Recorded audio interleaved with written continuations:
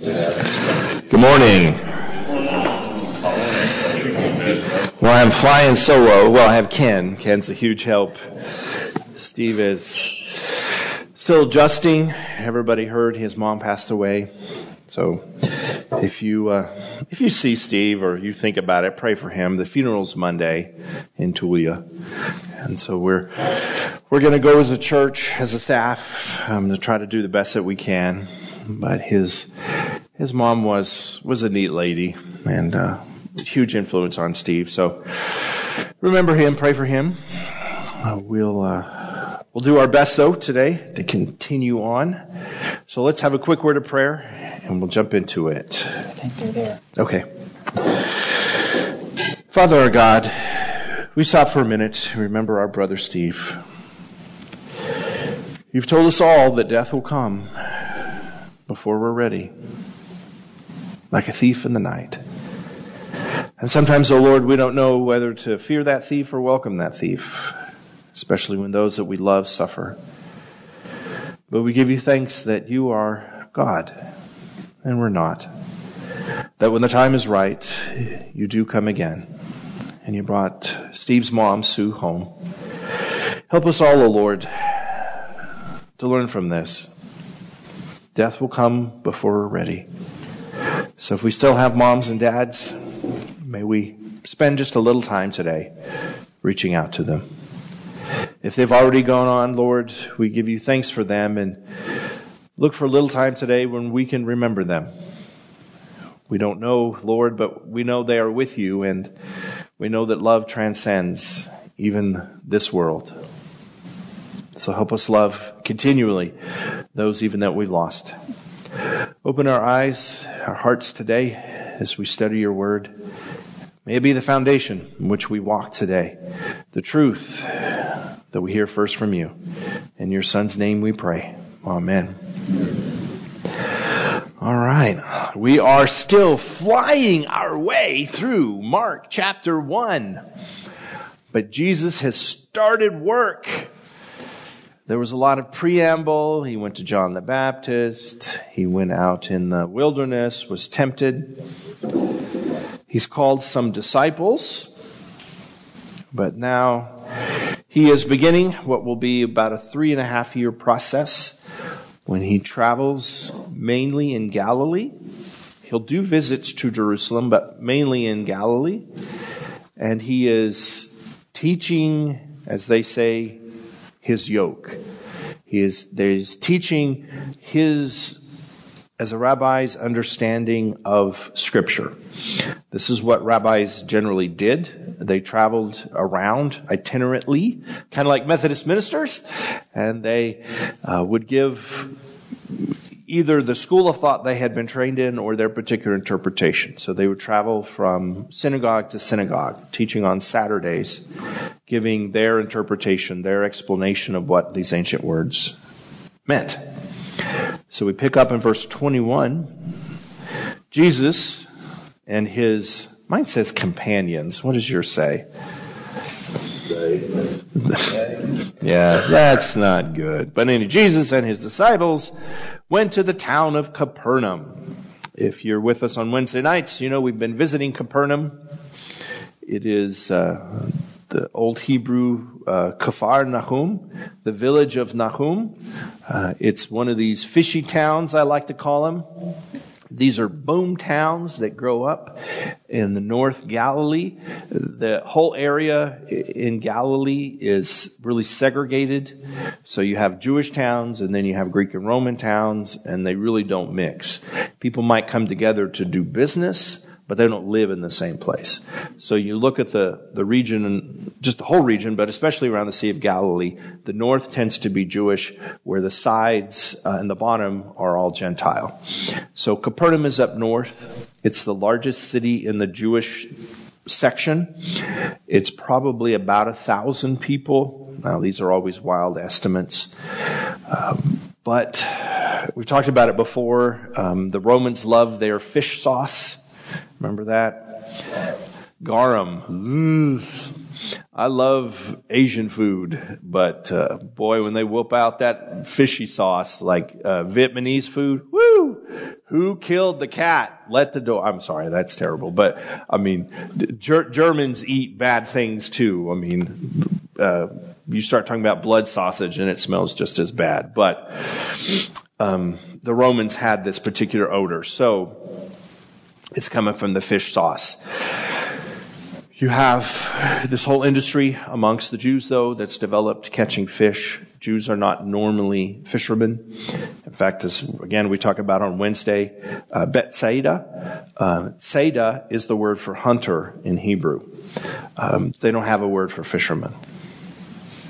So the closest they can get is hunter of fish. So when Jesus says, be a fisherman of men, he's really saying be a hunter of fish. Which, that's a great sermon. I should preach that. Hunt the fish. Anyway, so Jesus is up there. Every Sabbath day, he went into the synagogue and taught the people. So they like what he's saying. They're not being shocked. They're not being horrified. Sometimes we get misconstrued what the reaction was to Jesus, at least here. And it's not like a job. They're going to keep him as long as they're enjoying it, as long as they're learning something. So Capernaum really becomes Jesus' home. It ends up bad in Nazareth for him. The people try to kill him. Which is, when you go back for family reunions or high school reunions, it goes that way, doesn't it? It just, well, that's my ex-girlfriend. Okay, here we go. So Capernaum is his place. And then we get into 22. They were amazed at his teaching, for he taught as one who has real authority, quite unlike the teachers of religious law. Okay. Normally I think, let's let people have their take on, but I'm getting old and grumpy. This is like the most abused part of the Gospels. Jesus teaching with authority. You have to understand this is in context to what a rabbi is doing in a synagogue. Think in terms of sports. All of the descriptions that we give players. My son's a tennis player, and so he always talks about the pushers or the backboards, which is a person that always, the ball's going out, but they hit it back in. So that's considered poor form. But if you were literally translating a pusher in English, would you get, it's not somebody who pushes, but it's somebody who hits it back in. In soccer, you have a sweeper. So if I literally translated a sweeper, what would I say? And none of these are fun. In 1,000 years, can you imagine how they're going to translate tight end in football? What exactly was the tight part of that end? I mean, you see what I mean? If you don't know the context a little bit, it gets a little, well, I'm literal in my translation. Okay, but it's context that matters. So when they say the rabbi has authority, we have to sort of check well, he speaks with a deep voice, or he knows what he's talking about, or all these things that would maybe make sense in English with the use of the word authority. Pretty much throw that out the window. It's a specific kind of thing they're noticing. And I think I have the slide that we used on Wednesday. So typically, when a rabbi would begin to speak, this is actually a direct quote from the Talmud of how the rabbis would introduce their comments. Rabbi Eliezer said in the name of Yochanan, the Ben Sakai, who taught in the name of Hillel, the elder, what he had heard from his teacher Abtalon. So they would give you this breakdown that I was trained by this teacher who was trained by this teacher. And what they're always trying to do is get you to one of these guys, Hillel or Shammai. which are the two big camps. These are like the Republicans and the Democrats. These are the two schools of thought amongst the rabbis. So they're going to show their pedigree. They're going to show the education for you. That's what they normally do. Jesus does not do that. And that's the first thing that people go, oh, well, this is different. Now, it's not unheard of, and they'll put him in a special category because he does it. But Jesus breaks with this mold, and he does two things that sort of shock them. He starts to say, I teach you. Which they're like, usually they give us this long list of their teachers and their teachers and their teachers. Jesus isn't doing that. He's saying either I, or he'll just go directly to the scripture. So what they were hearing, and why they say, in Hebrew they say shimcha, that you have this new school, new thought, new thing.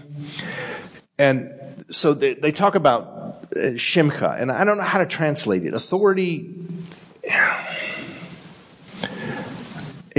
don't know if I'd translate authority, but it's something new, something different, something that's more biblical, maybe is a better way to do it. So the rabbis notice that with certain individuals, they don't have to quote their teachers.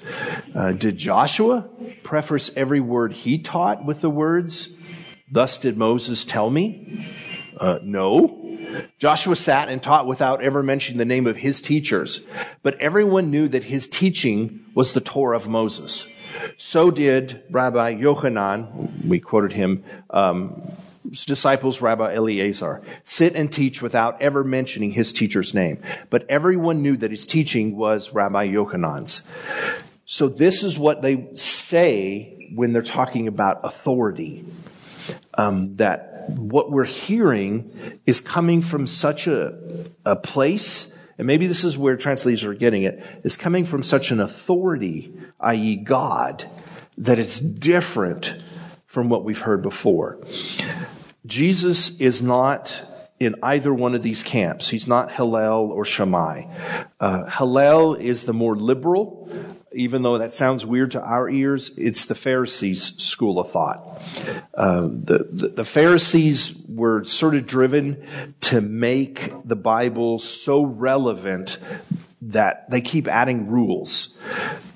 They're trying to make it easier by telling you exactly what to do, which is frustrating. Jesus gets a little miffed.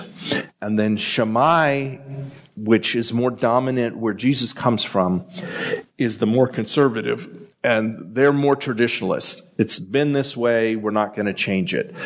Sort of the classic breakdown, Shammai will say, you really shouldn't get a divorce. It's not a good thing. The Pharisees will come along and say, well, Moses said that we could have a divorce, so if you don't like this, you don't like that, then you can write a letter to your wife, and then you could declare it publicly that you want to get rid of your wife. All these things. So the Hillel will create rules, and Shammai will say, basically, don't do it. So I know that's a lot. Jesus is in between the two, but he really gravitates a lot of times more towards Shammai, and I think that's where he grew up. But all to this point, Jesus is teaching them in a different kind of way. And it's more, I don't want to say like a final interpretation. Jesus isn't just continuing this long tradition of this guy said. He's saying the answer really is, this is what God really intended. So does that make sense? Does it matter? I don't know. This is the sort of the first introduction these guys have to, wait a minute, this guy isn't just another run-of-the-mill. Not that rabbis would ever be run-of-the-mill, but he's something different. And then, of course, we'll see just to the next breath, he is a rabbi plus. First they think he's a miracle worker, then they think he's a prophet, and then they begin to think of maybe the M word, the Messiah. Could you give us a better explanation of the word yoke? Yeah, that's complicated too. So everybody knows what a yoke is, right?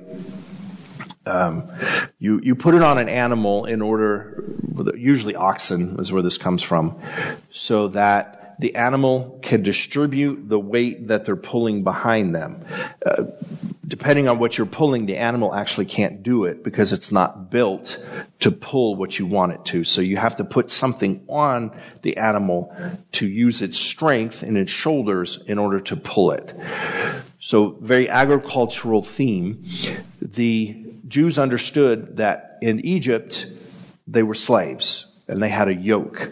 And so the Egyptians put this yoke on them to do the work, and it was miserable.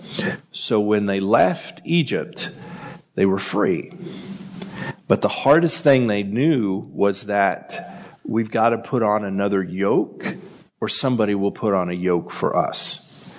That usually as soon as you're free, you end up enslaving yourself. So they'll teach, you got a choice. You could put on somebody else's yoke, i.e. another person will tell you what to do, or you can put on God's yoke.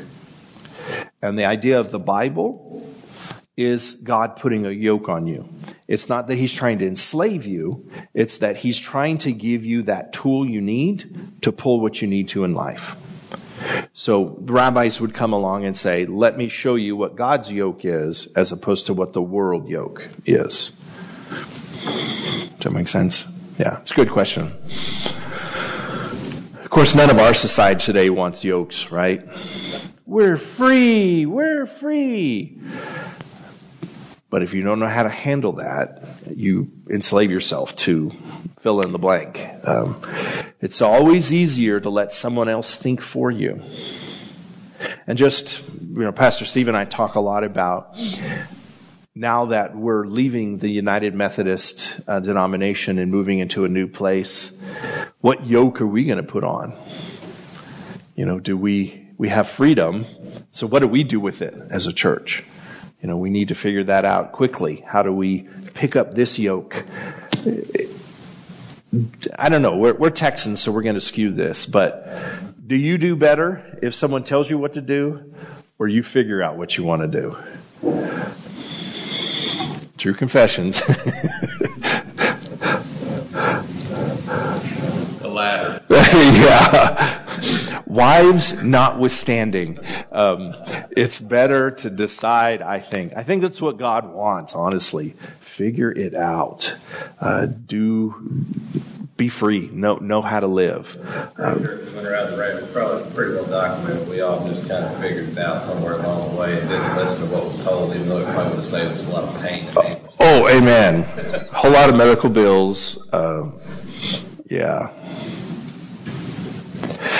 But they heard Jesus saying, let me give you the fulfillment of Scripture.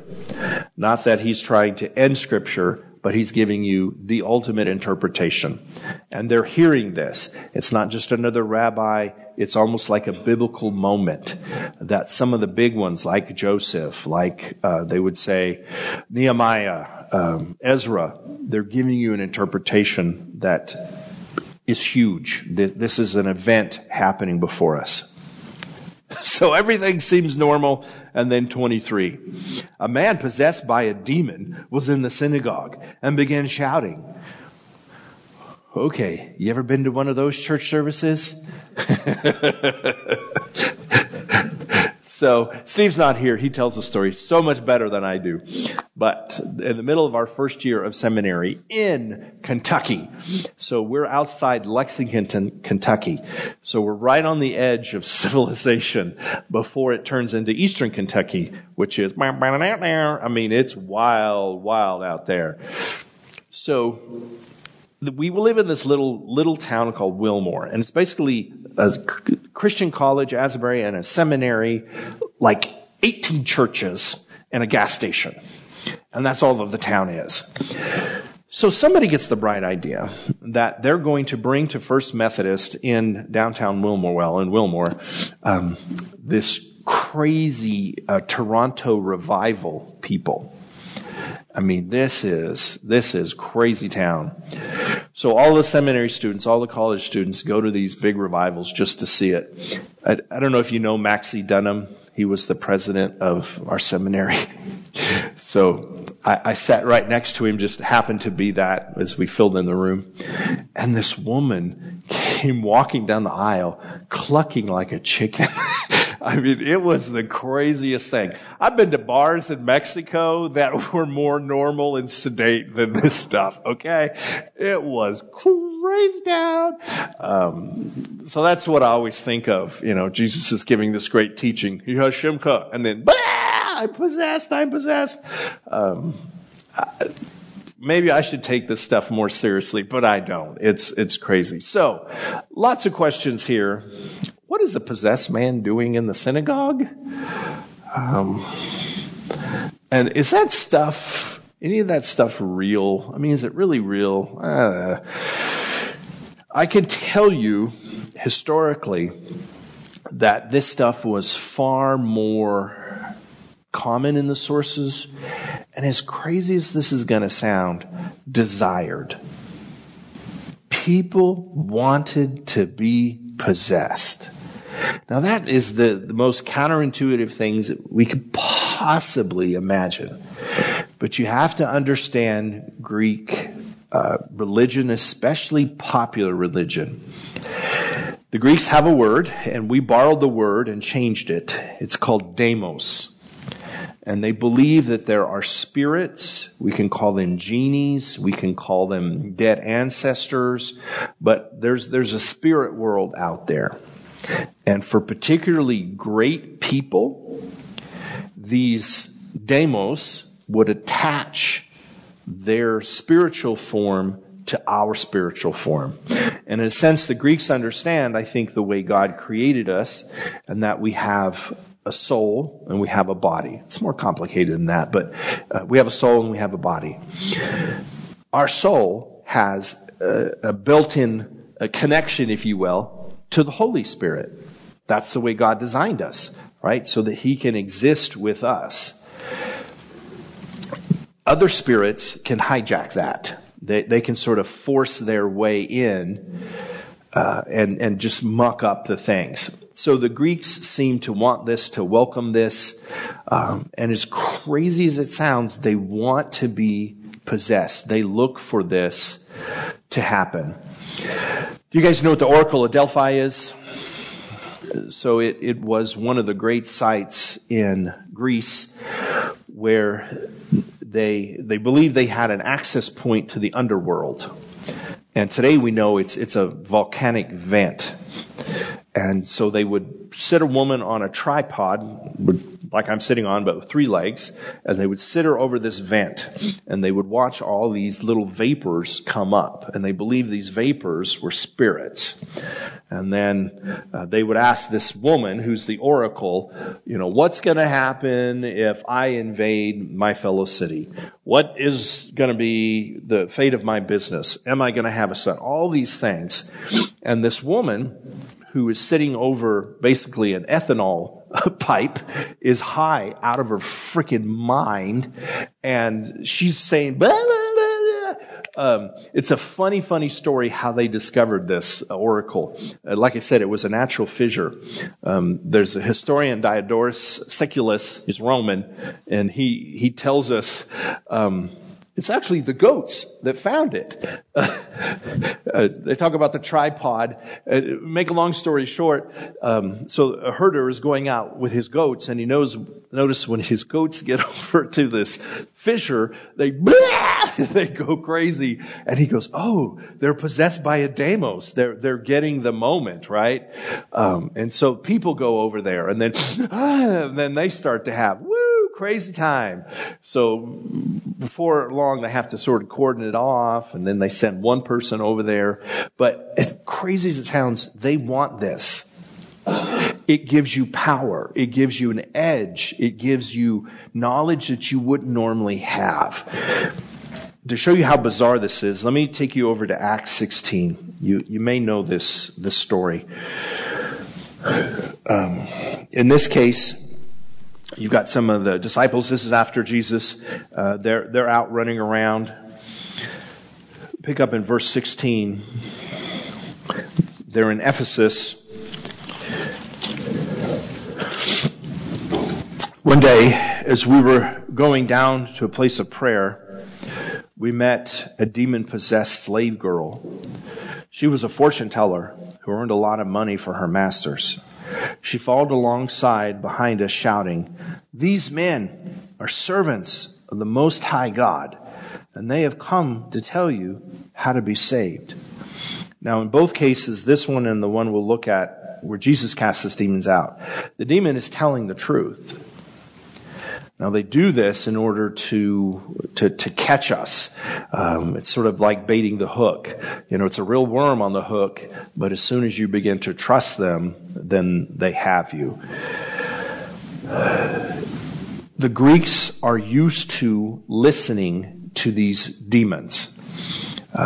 Demons have, from their perspective, a bit of insight into what the future will be like. They have a little bit of insight that we don't. So they just give you this advantage. So this woman is running around and most of the time they go into fits. At least this is the way the Greeks see it. Have you seen ecstatic fits where they shake on the ground and they holler and scream and all that? That's what they're talking about. This went on day after day, and Paul got so exasperated that he turned and spoke to the demon within her. "I command you in the name of Jesus Christ to come out of her." And instantly it left her. Her master's hope of wealth were now shattered. So they grabbed Paul and Silas and dragged them before the authorities at the marketplace. The whole city in an uproar because of these Jews. So again, they were not excited that the demon had been cast out. They want these kind of things. Now, what's happened to the word demos is that it's moved from this Greek idea, you have a spiritual helper, a genie, to what Christians say that, yeah, there are spirits out there, but they're demonic, they're evil. A possession is a very evil thing. So again, this is what Jesus was changing about the world. In Galilee, because you have so many Greeks, so many Romans, they're doing this kind of stuff, I think you do have more prevalence of possessions because people are actively seeking it. So let me just say, as Kurt, this is my opinion, this isn't scripture. I think 99.9999% of all this is crap. I think the Oracle of Delphi was really them sniffing ethylene and getting high as a kite, and God knows what they were saying. I know in Egypt, the temples had, when we excavated them, special doors. In the temple of Karnak, there's this, it's basically like a horn in which a priest would stand behind the altar and who would speak through it. And so there's a lot of tricks and a lot of lies that's going on in this other religion business. So I think most of it's crap. But I think we have to take scripture honestly, that there is that probably very small percent where we can get messed up with something very, very dangerous. And whereas Greeks were just saying, well, it's fortune tellers, I'm just getting my palm read, or you see it more like African cultures or the Caribbean. Even in Mexico, we saw a lot of it, the brujas, if you know, the witches. They're going to channel the ancestors. God's really warning us, don't do that stuff. You don't know what you're messing with. I mean, you could get into a bad way. And if you think about it, a demon is the cheap alternative. We're designed to be temples of the Holy Spirit. That's incredible. That is really awesome. But it's hard. It's really hard. Well, it's not hard for the Holy Spirit to come to you, but it's hard to live into that place. You have to learn how to make choices. You got to take on a yoke. You got to live the scriptures. You got to be Christ-like. It takes a lot of work. A demon's a shortcut. Hey, let's make a deal.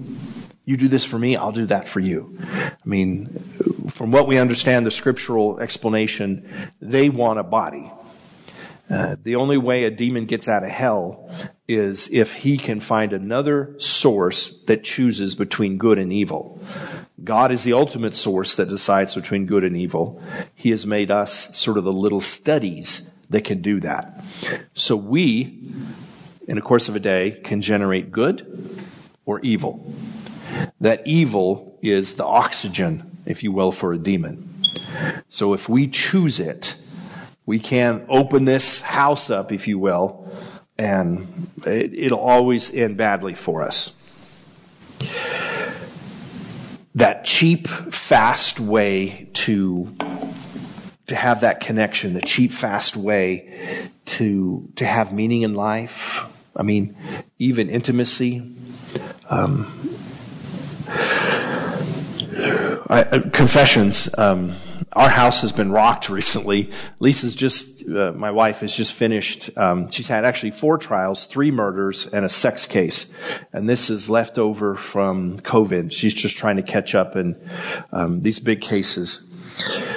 But one of the huge ones she had was a stepfather raped his 16-year-old daughter, who he had raised from the time that she was 3.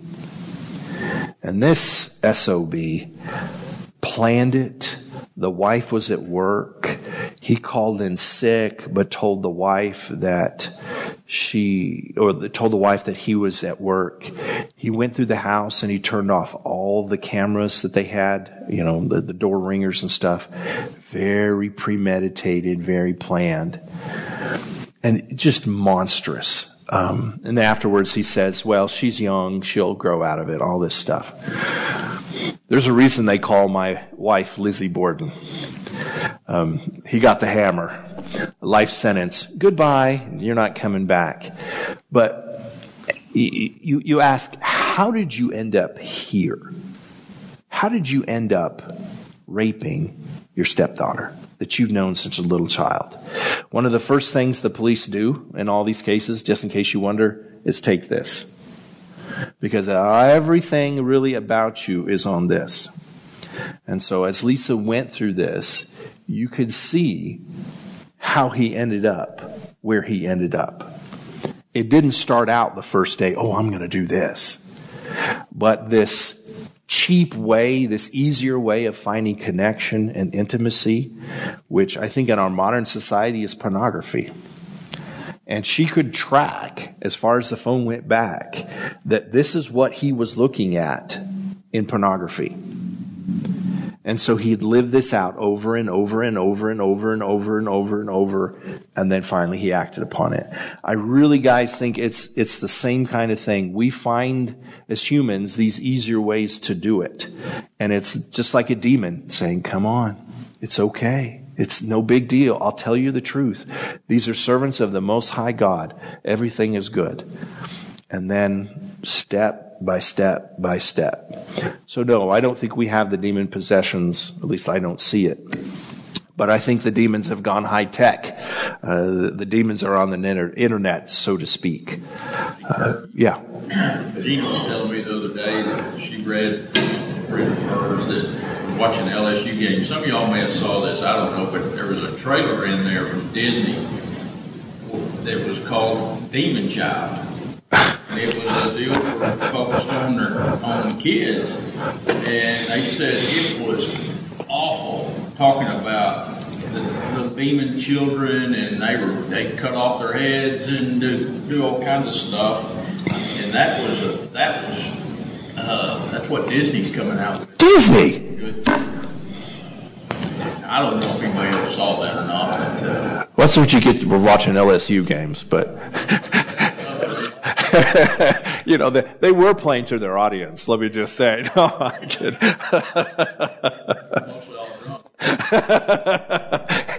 It doesn't matter because I don't remember it. But Like that, it just gets in these kids' minds. yeah. Even adults, I mean, what you're saying,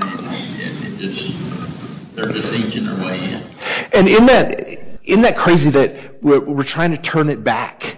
You know, that Jesus helped us recover from this culture that was obsessed with this stuff, that he's stopping it. And so Christianity was the correction. And now we want to go back to it. We want to sit back. Well, in Matthew, Jesus has none of it. His response to the demon simply is, "Be silent, come out of the man." At that, the evil spirit screamed and threw the man into a convulsion, but then he left.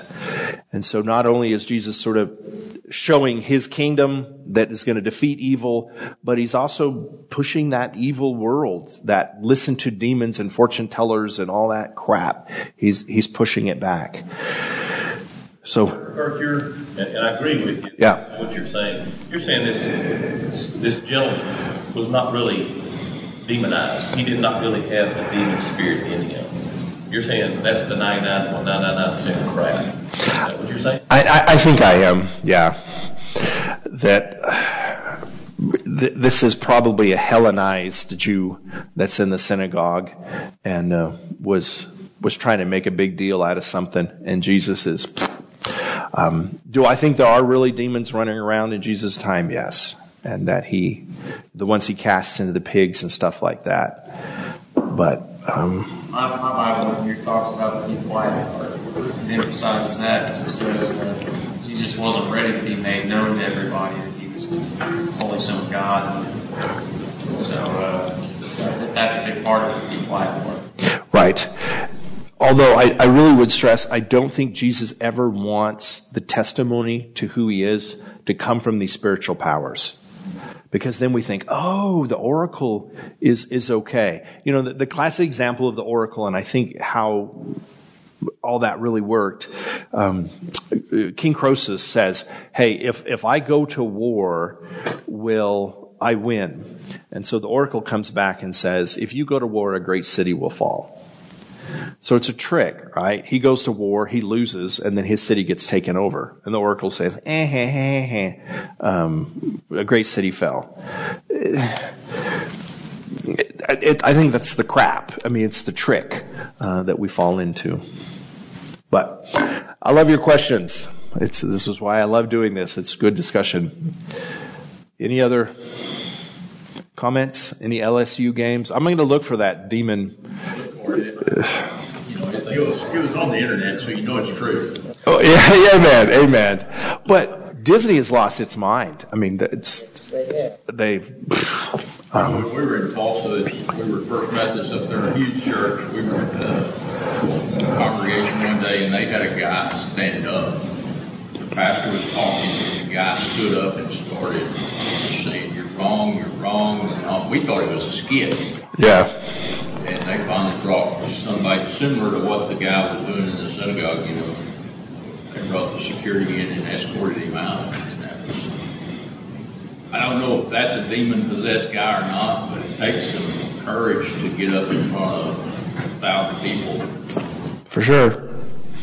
That's why we have gatekeepers. And that's why we give them tasers. I'm kidding. You want to get slayed in the spirit? There you go. Any other questions, comments?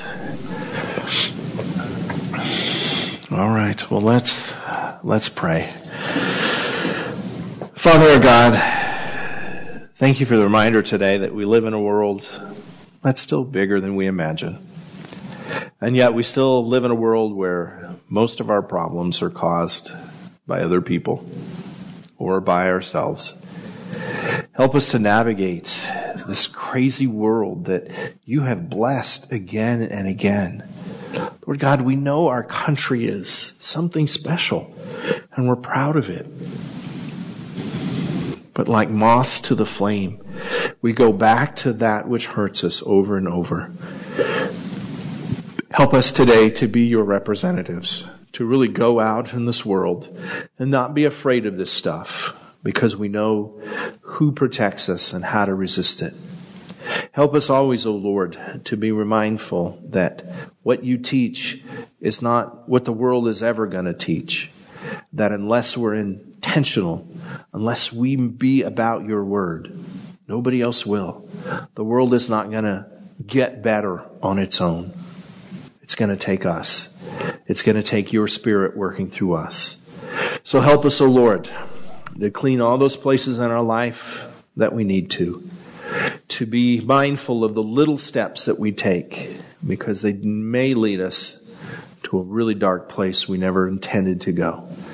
Help us. In your Son's holy and precious name we pray. Amen. Thank you, gentlemen.